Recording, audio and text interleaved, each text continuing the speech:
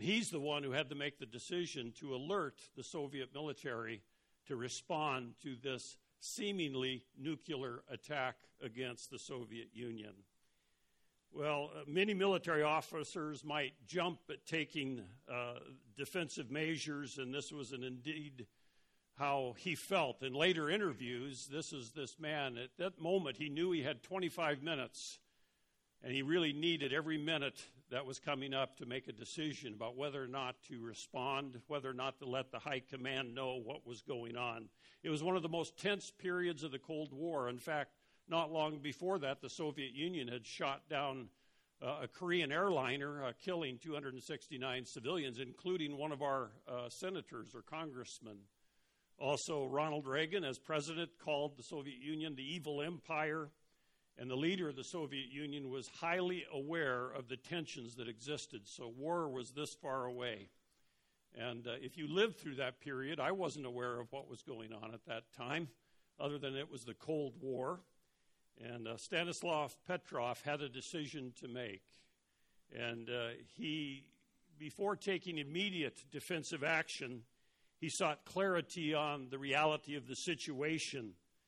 He records that after 5 nerve-wracking minutes, electronic maps and screens were flashing as he held a phone and an intercom, trying to absorb the streams of information coming in. And he decided that the launch reports were probably a false alarm. But I'm sure if we would have been in his shoes, the fear would have just overcome us at that moment, perhaps even paralyzed us. He was later reprimanded. Of course, it was a false reading from the satellites, the Soviet satellites. It wasn't a launch. And he very quickly thought through the issues and thought of the bigger picture. It showed that there were 5 missiles coming towards the Soviet Union, and he had always been taught that if the United States attacked, it would be a massive attack, not just 5 missiles that had been launched. And so he concluded that this was a false alarm, which was correct on his part. And he knew that his wisdom was better than the computers at that moment because their system had been rushed into place in a response to an American system that was similar. Today in our world, especially with the events of this week, it is easy to become fearful of what's going on in our culture, our society, and around the world. It seems like every week, almost every day, there's news of something horrific and terrible happening. And we pray for those folks in Las Vegas, for those families who lost loved ones or who are maimed for life through this shooting. And yet we realize, and I think if we reflect on it, there is really no safe place in that sense. And we could have been there, possibly. Who knows? There is an aspect of fear that's called destructive fear. There is a healthy sense of fear, and that's why I don't stand in front of a freight train, because I don't want to get run over. And we all have, and God gave us a sense of self-preservation. And that is a healthy thing, that is a good thing. But sometimes there is a thing called destructive fear, and that tricks us into believing beyond what is reasonable. That the world is an ominous and a dangerous place. History is filled with men and women who said no to that impulse of destructive fear. They changed the world because they stood up to the destructive fear that could come over them. Imagine if they'd given in to the paralyzing effects of fear in their lives. Today we're going to see the Apostle Paul in this passage in the book of Acts. What if he had feared resistance or rejection on missionary journeys? He would have stayed home rather than embarking 3 different times on massive missionary journeys to share the message of Jesus Christ through the then known world. Or perhaps imagine the Reverend Martin Luther King Jr. giving speeches filled with gentle hints about the evils of segregation and racism because he feared pushing too far. Instead, King championed civil rights in this country, movements against racial segregation in the United States. He put away the unreasonable, destructive fear. Or imagine in that same era, Rosa Parks, the woman who would not give up her seat on the bus because she was a black woman. And during that same era, she had submitted to the driver's command to give her seat to a white person. We think about that. Or we think of a young schoolgirl named Malala over in Afghanistan She would receive death threats from the Taliban, and she stood up to them. What if she would have given up? Because they abhor education for girls in that country. Instead, she became even more vocal about the educational rights of all children and all women, and she survived a 2012 assassination attempt and was a Nobel Peace Prize nominee in 2013 and 14. And then imagine ourselves being fearful of the world out there, or perhaps in your own circle of influence of other people, because God has given you a mission and a vision as a believer in the Lord Jesus Christ. In your heart, you know that it is to advance the church, the kingdom of the Lord Jesus Christ. And yet, if we're held hostage by the phobias of irrational worries and destructive fears of failure, harm, or rejection, the question is, with all of these examples, including ourselves, is if we don't fulfill the mission God has assigned to us, who will? Who's going to do that? Let me pray this morning. Heavenly Father, we thank you for blessing us with life today. Thank you for the very fact that you lend us the next beat of our heart, the next breath of our lungs. We thank you that you know us and you number our days and we can rest in you. And Lord, even though the world is a fearful place and there's been much that has occurred lately that just reminds us of that, we do pray that we would be people of courage, that we would be people who would not give in to destructive fear, and that we would be a people who would honor and glorify you. We thank you for Grace Point Church. Thank you for our guests with us here this morning. Thank you for the Word of God that's given to us in our own language. We thank you for that privilege which many around the world do not enjoy. We thank you for our children downstairs and in the nursery and for those who minister in those areas of ministry. And we thank you, Lord Jesus, for today, for these few moments we have together. And I pray for each one of us that we would have listening ears and teachable lives and hearts, and that we would go from this place transformed because of an encounter with your word and with you and with one another. We thank you for this morning. In Jesus' powerful and precious name we pray. Amen and amen. If you've been with us, you know we are starting a new series out of the little letter of Ephesians in the New Testament. And one of the fundamental pillars of Bible study methods is to understand the historical context of whatever portion of Scripture we're looking at. And so before we get to the letter, the epistle from the Apostle Paul to the church at Ephesus and other churches, and is given to us today, we have to look at the historical context of how that church started in Ephesus and what the city of Ephesus was like. And so we have started doing that as we've gone back to the book of Acts, where the Apostle Paul visited this city on the west coast of Asia Minor, which is now present-day Turkey, on the Aegean Sea. And Ephesus was a major center. It was the capital of the Roman province of Asia. In fact, when you see the term Asia in the book of Acts, it's referring to the political province, Roman province of Asia in Asia Minor. It's not all of Asia as we talk about it today, but it's just this province. And Ephesus was a city, a very cosmopolitan city. It was on the crossroads of all the trade routes to Rome and to points east and north and south. And Ephesus was known as a very great commercial center. But more than that, it was known as the guardian of the temple of Artemis, a pagan worship into a Greek god. The Roman god was Diana, but Artemis is how it's referred to. And it was a massive structure, a massive stone temple that was built in Ephesus. Some of the ruins are there today. If we could get on our jet and go to Ankara, Turkey, and then take tour buses over to the site of Ephesus, we'd find the ruins there.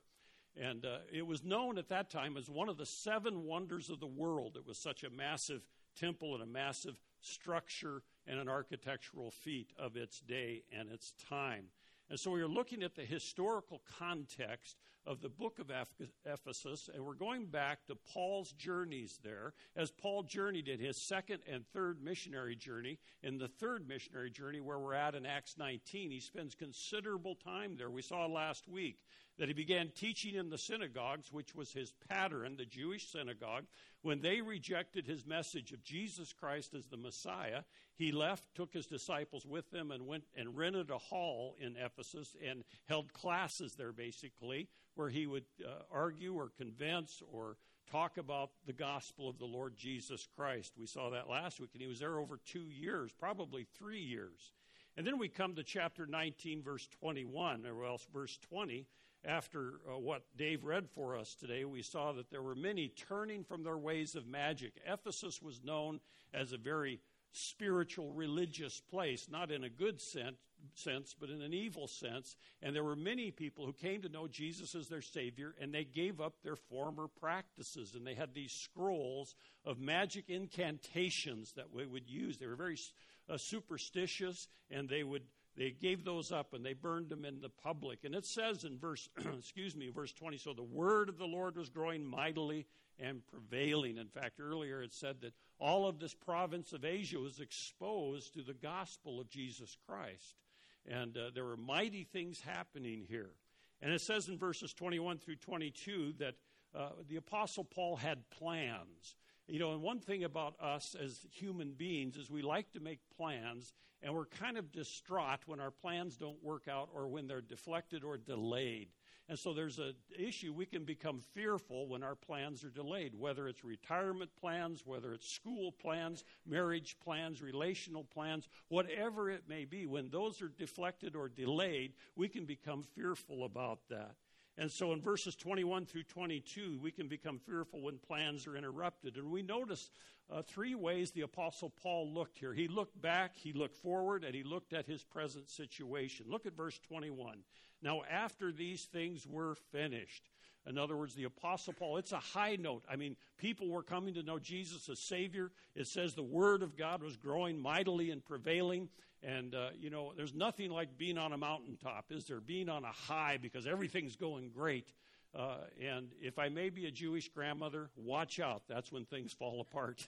And so the Apostle Paul was looking back, but then he purposed in his spirit, look at verse 21, to go to Jerusalem after he had passed through Macedonia and Achaia, saying, after I have been there, I must also see Rome. So he's looking forward. He looked back at the wonderful ministry they'd had there. Now he looks forward.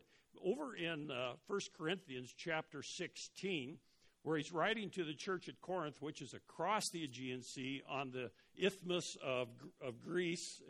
Corinth was a city over there. He'd already been there.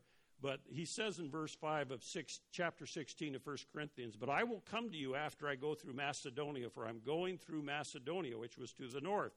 And perhaps I will stay with you or even spend the winter so that you may send me on my way wherever I go. For I do not wish to see you now just in passing, for I hope to remain with you for some time, if the Lord permits. But I will remain in Ephesus until Pentecost, for a wide door for effective service is open to me, and there are many adversaries.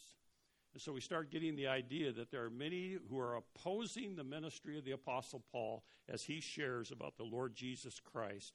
And so he looks forward, and he wants to go to Macedonia and Achaia and then to Jerusalem because he's taking a collection from those churches there for the saints in Jerusalem because they're in famine, they're in deep distress, and the churches are helping them, and they're sending this gift with the Apostle Paul and those who are working with him. And eventually he wants to go to Rome and on to Spain, we know. And so the Apostle Paul has plans, and yet he's looking forward. And then he looks at the present in verse 22. And having sent into Macedonia 2 of those who ministered to him, Timothy and Erastus, he himself stayed in Asia for a while. Again, he's staying on at Ephesus to minister there. And so there are the potential of being fearful when our plans are interrupted. Peace is the opposite of fearfulness, isn't it? We don't like being fearful, but we like peace, whether it's world peace, national peace, individual peace, peace in the family. But peace is the ability to remain faithful in the midst of the panic of your past, of your present, and of your future.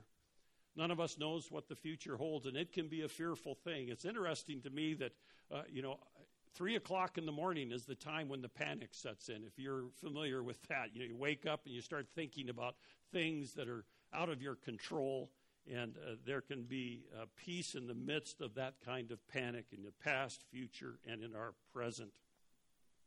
We see the Apostle Paul was involved in sharing the good news of Jesus Christ. And we should take note of this, take note of his patterns in the book of Acts. Remember, the book of Acts is the church history book. The church came into existence in Acts chapter 2. It is a transitional book from the Old Testament economy that we see in the Gospels and in the Old Testament to a New Testament economy when we go to the rest of the letters in the New Testament. And the Apostle Paul had very successful ministries. Even though he had much adversity, he evangelized the then-known world, he and his team. And there's a contrast when we think about churches today, evangelical churches. We call ourselves evangelicals, meaning we proclaim the good news of Jesus Christ. And sometimes what we do is a little bit shallow compared to what the Apostle Paul did. Notice these things. Our evangelism in the 21st century tends to be what some have called too ecclesiastical. That's just a fancy word for too churchy, okay? We invite people to church, which is good. We should do that, but that's not the final answer. Whereas Paul took the gospel out into the secular world. He went to the marketplace. That's where he was. He was in the midst of people. Now, each one of us has an arena of influence or contact where whether it's our workplace, our school, our neighborhood, perhaps even your own family. And there is the arena that God has placed you in to be the one to share the good news of Jesus Christ. Sometimes our evangelism is too emotional, appeals for a decision without adequate basis of understanding. In fact, in the great revivals of this country, the old school evangelists would not believe somebody who said they had believed in Jesus Christ that day. They had him wait 6 months so they could observe their life, observe how attentive they were to the teaching of the apostles to determine whether or not they were saved or not. Paul taught, reasoned, tried to persuade the people that came across his path. You can see that he was very good at that. And thirdly, it's sometimes too superficial, making brief encounters and expecting quick results. Of course, that's the American way. We want results right now, don't we? And yet, that's not always how it works. Paul stayed in Corinth and in Ephesus for up to 5 years, sharing the good news of Jesus Christ, faithfully sowing the word of God, and in due time reaping a harvest. So when our plans are interrupted, the question is can I remain faithful and recognize that God is in control? Secondly, in verses 23 through 28, we fear when opposition mounts or when opposition increases to our faith. If you've been a believer very long and if you've tried to share your faith, you've probably met some opposition to the truth. Look at verses 23 through 28. About that time there occurred no small disturbance concerning the way. The way is an early form of what they would call the church or Christians. Christian was not adopted until later in the book of Acts. But the way was a name for the church, probably because Jesus said, I am the way, the truth, and the life. And so followers of Jesus were known as the way. And there was a disturbance. In verses 24 through 28, it tells us what it was about. For a man named Demetrius, a silversmith who made silver shrines of Artemis, was bringing no little business to the craftsmen. He was probably making small home shrines out of silver. And other craftsmen were making things because they were capitalizing on the great temple of Artemis. They were making a lot of money because all the pilgrims would come through, go to the temple of Artemis, and they would sell them these little shrines. It's kind of like when you go to the Empire State Building, you can buy a little pewter Empire State Building to bring home and put on your shelf. Or many other places do something similar. And so this Demetrius called together, it's basically... he got the businessmen's club together, and he said, hey, wait a minute, we're losing money because of this. He gathered these together, the workmen of similar trades, and said, men, you know that our prosperity depends upon this business. So anytime you mess with somebody's paycheck, there's going to be problems, isn't there? Okay? You see and hear that not only in Ephesus, but in almost all of Asia, this Paul has persuaded and turned away a considerable number of people saying that gods made with hands are no gods at all. Not only is there danger that this trade of ours will fall in disrepute, but also that the temple of the great goddess Artemis be regarded as worthless, and that she whom all of Asia and the world worship will even be dethroned from her magnificence. And so there's an aspect when we stand for the Lord Jesus Christ, Satan knows that, the demonic realm knows that, and people who do not know Christ know that. And so there is going to be opposition and resistance, and it can get very personal. You notice Demetrius names Paul because he has been there for a couple of years teaching. He's got a reputation for teaching about the Lord Jesus Christ, and then it becomes angry. Notice in verse 28, when they heard this, they were filled with rage. They began crying out, saying, "Great is Artemis of the Ephesians." And so that is opposition mounting, it's increasing, and fear is a potential response to that. And I see it today in our day and age when, especially among us evangelicals, when we think we're losing some of our rights, I can see the fear rise, and we start getting upset and mad at the government or whoever for infringing upon our rights. So there's an aspect where opposition mounts. The tendency is to strike out in fear and anger. And then verses 29 through 34, things get out of control. And when things are out of control, it can be very fearful. Out of control physically, out of control emotionally. Look at verse 29. The city was filled with confusion, and they rushed into one accord into the theater, dragging along Gaius and Aristarchus, Paul's traveling companions from Macedonia. So they physically grabbed these guys, drug them into the theater. In fact, some of you have been to Ephesus, and that theater is still there. You can go there. It's a very large theater. It's right at the end of the main thoroughfare that is like 30, 40 feet wide.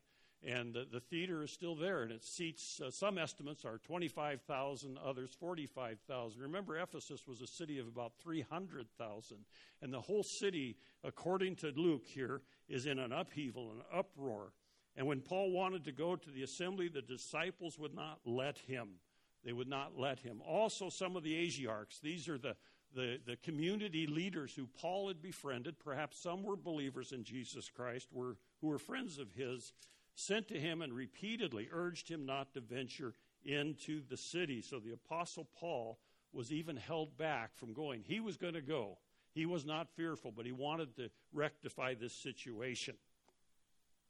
There's an author, Barbara Brokoff, who wrote a book called Grapes of Wrath or Grace, and in it she tells the story of a group of American tourists who were taking a bus tour in Italy of Rome, and they were led by an English-speaking guide as they went around Rome. And their first stop was at a big basilica near a piazza, and it was surrounded by several lanes of relentless Roman traffic. And after they were all safely dropped off, the group climbed up the stairs for a quick tour of this basilica, of this church. And then when they were done, they spread out to board the bus, which was now parked across all these lanes of traffic to get back there. And the frantic guide shouted to all of them for the group to stay together. He said, "You cross one by one, they hit you one by one. But if you cross together, they will think you hurt the car. They won't hit you." And so there's always something about unity in the believers of the Lord Jesus Christ. Ephesians, when we get there, will tell us that we already have the unity the Holy Spirit provides. It is up to us to work to maintain that unity. And here in this passage, in the face of fear and upheaval and things out of control, the Apostle Paul had unity with his fellow disciples, fellow people that were with him. In verse 32, or verse 33, back in verse 32, they were shouting one thing and some another, for the assembly was in confusion, and the majority did not know for what reason they had come together. Sounds like a lot of crowds, doesn't it? And some of the crowd concluded it was Alexander, since the Jews had put him forward, and having motioned with his hand, Alexander was intending to make a defense to the assembly. But when they recognized that he was a Jew, a single outcry arose from them all as they shouted for about 2 hours, "Great is Artemis of the Ephesians." So the Jewish population, the Jewish people there put forth Alexander. He was probably one of their leaders.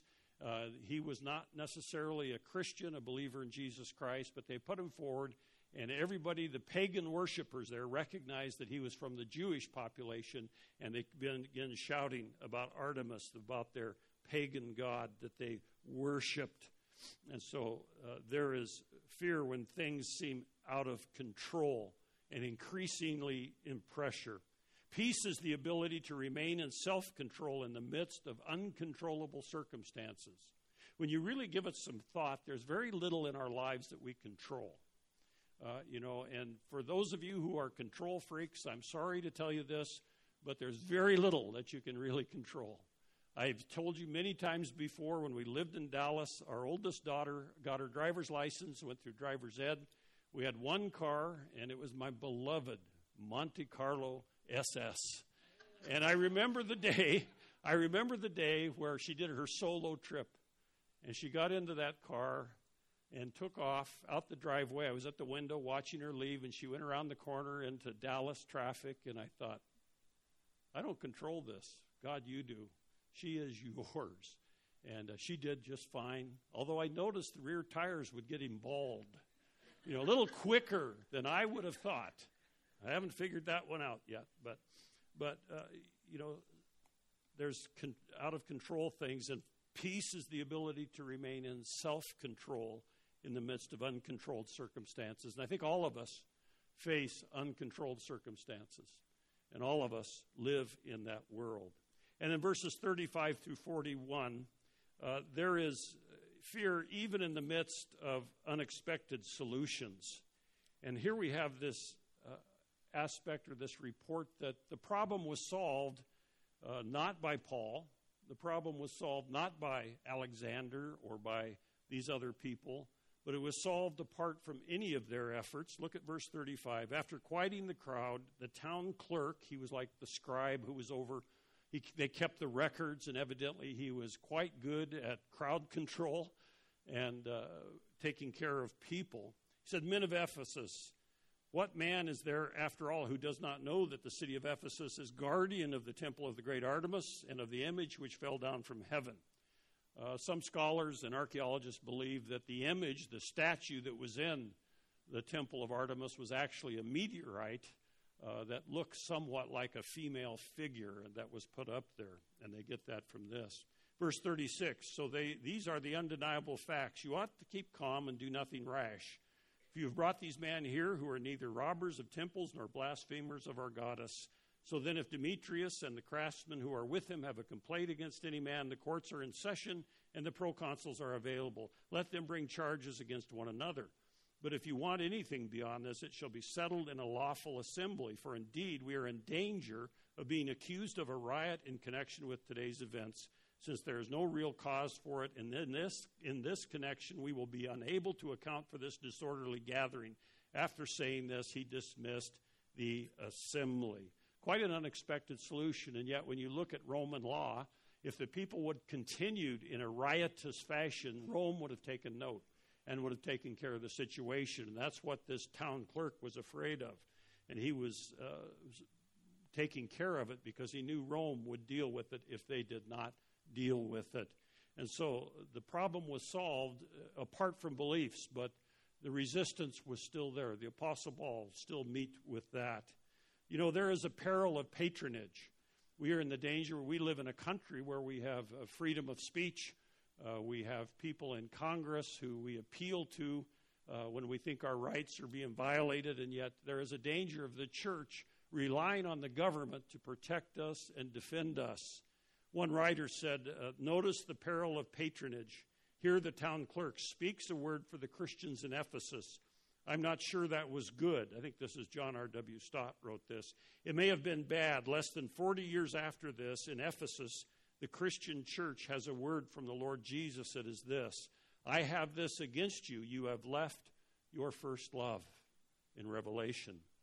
And as I've mentioned many times, if you go to Ephesus today, you see ruins, you see a marsh. You don't see any Christians unless they're tourists wandering up and down the streets. There's a little Islamic village nearby, and so far as I know, there's not a single Christian there. It's a perished city, a perished church. It does not exist anymore.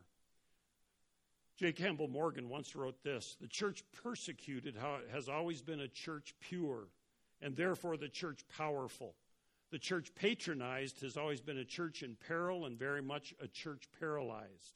May God deliver us from that kind of destiny.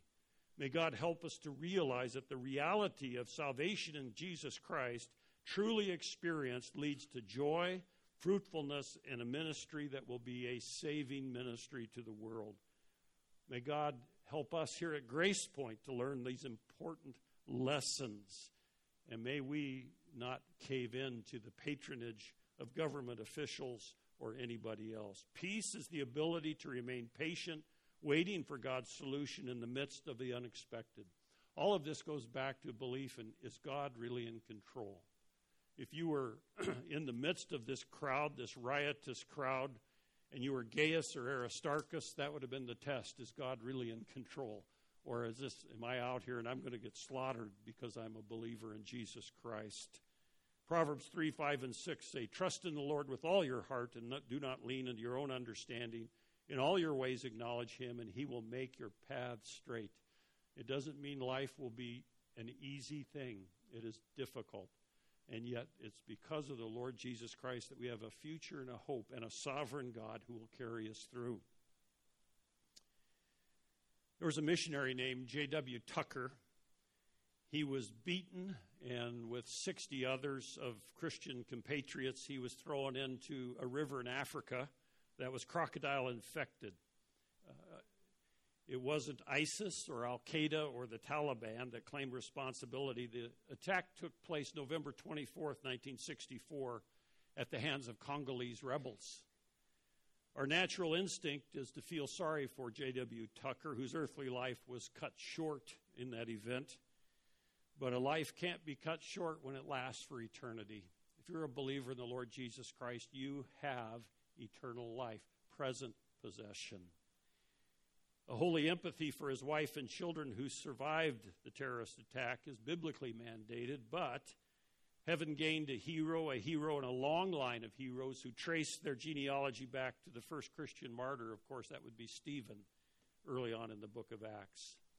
In the grand scheme of God's good, pleasing, and perfect will, eternal gain infinitely outsets and outweighs earthly pain.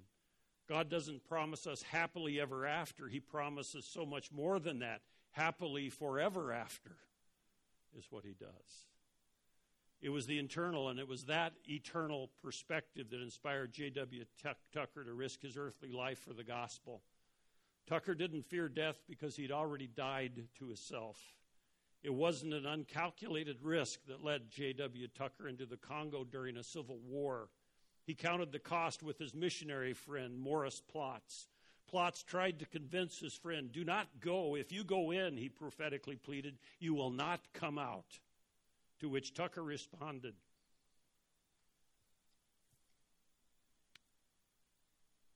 God didn't tell me that I had to come out. He only told me I had to go in. Heavenly Father, this morning, there may be some here who are fearful about their life.